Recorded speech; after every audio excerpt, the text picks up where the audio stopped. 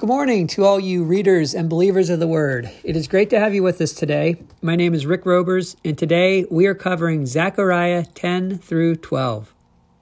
And we'll be focusing on a small part of chapter 10. Chapter 10 opens with a reminder that when we go to prayer, we are to go to our one and true God. It is He who hears our prayers and answers.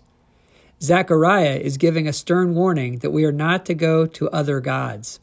In his days, idolatry and false gods were everywhere. Specifically, in his land, the Canaanite god Baal was held in high regard. Zechariah reminded his people that it is the one true God who controls the rain and the growth of the fields. Let's read verse 2 of chapter 10. For the household gods utter nonsense, and the diviners see lies. They tell false dreams and give empty consolation. Therefore, the people wander like sheep. They are afflicted for lack of a shepherd. This is the word of the Lord. So Baal was an obvious false god, easy to spot. False gods and false idols are easy to spot today as well.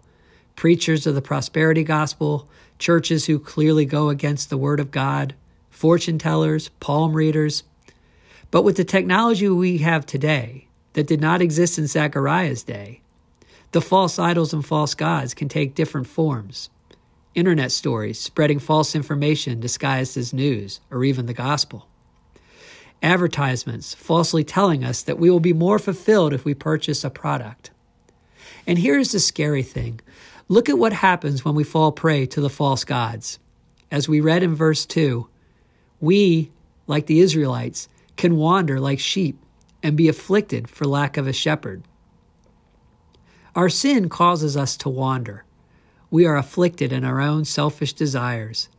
And we see in chapter 11 of Zechariah the harsh judgment the Israelites receive from God due to their rejection of Him.